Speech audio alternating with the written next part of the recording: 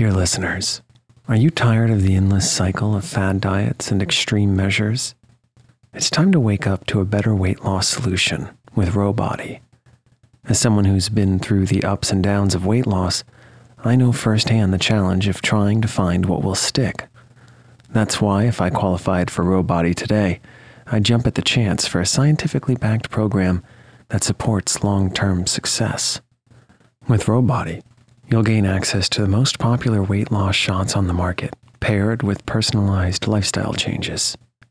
Over 200,000 people have already chosen Row to help them lose weight. Say goodbye to the roller coaster of weight loss dreams and hello to sustainable, real results with Rowbody. Go to row.co/snoozecast. Sign up today and you'll pay just $99 for your first month and $145 a month after that. Medication costs are separate. That's ro.co/snoozecast.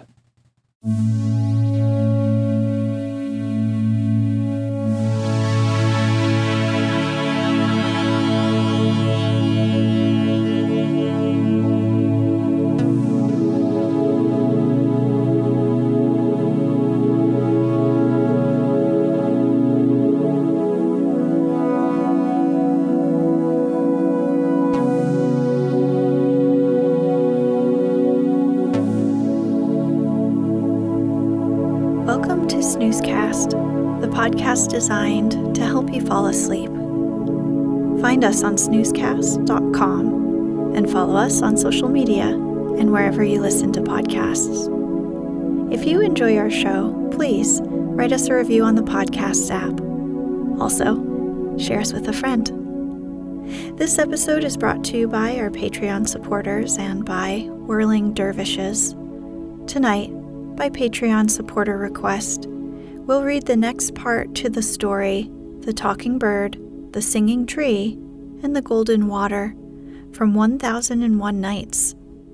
Also known as the Arabian Nights, 1001 Nights is a collection of Middle Eastern folk tales compiled in Arabic during the Islamic Golden Age, which ran from the 8th to the 14th centuries. Some tales themselves trace their roots back to ancient and medieval Arabic, Persian, Greek, Indian, Jewish, and Turkish folklore and literature. What's common throughout all the editions of the Nights is the initial frame story of the ruler and his wife, and the framing device incorporated throughout the tales themselves. The stories proceed from this original tale. Some are framed within other tales, while others begin and end of their own accord. Some editions contain only a few hundred nights, while others include 1001 or more. In the first part of the story, we meet the Persian Emperor Khosroeshcha. We also meet three sisters, one who becomes the emperor's queen, and the other two who become jealous of the queen. So when she gives birth to two sons and a daughter, the sisters secretly steal and abandon each baby. The royal babies are all found by the emperor's gardener and raised as his own.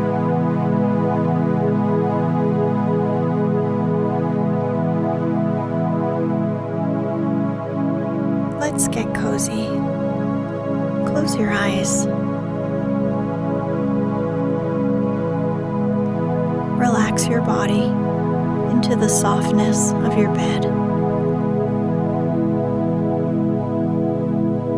Now, take a few deep breaths. The Emperor of Persia considered with himself and, reflecting that it was unjust to condemn the queen to death for what had happened, said, "Let her live then. I will spare her life, but it shall be on this condition, that she shall desire to die more than once every day. Let a wooden shed be built for her at the gate of the principal mosque, with iron bars to the windows, and let her be put into it in the coarsest clothes. And every Mussulman that shall go into the mosque to prayers shall heap scorn upon her. If any one fail, I will have him exposed to the same punishment, and that I may be punctually obeyed, I charge you, Vizier, to appoint persons to see this done." The emperor pronounced his sentence in such a tone that the Grand Vizier durst not further remonstrate, and it was executed to the great satisfaction of the two envious sisters. A shed was built, and the queen, truly worthy of compassion, was put into it and exposed disgracefully to the contempt of the people, which usage she bore with a patient resignation that excited the compassion of those who were discriminating and judged of things better than the vulgar. The two princes and the princess were, in the meantime, nursed and brought up by the intendant of the gardens and his wife with the tenderness of a father and mother, and as they advanced in age, they all showed marks of superior dignity, which discovered itself every day by a certain air which could only belong to exalted birth. All this increased the affections of the intendant and his wife, who called the eldest prince Bahman and the second Perviz, both of them names of the most ancient emperors of Persia, and the princess Parizade, which name also had been borne by several queens and princesses of the kingdom. As soon as the two princes were old enough, the intendant provided proper masters to teach them to read and write, and the princess, their sister, who was often with them, showing a great desire to learn, the intendant, pleased with her quickness, employed the same master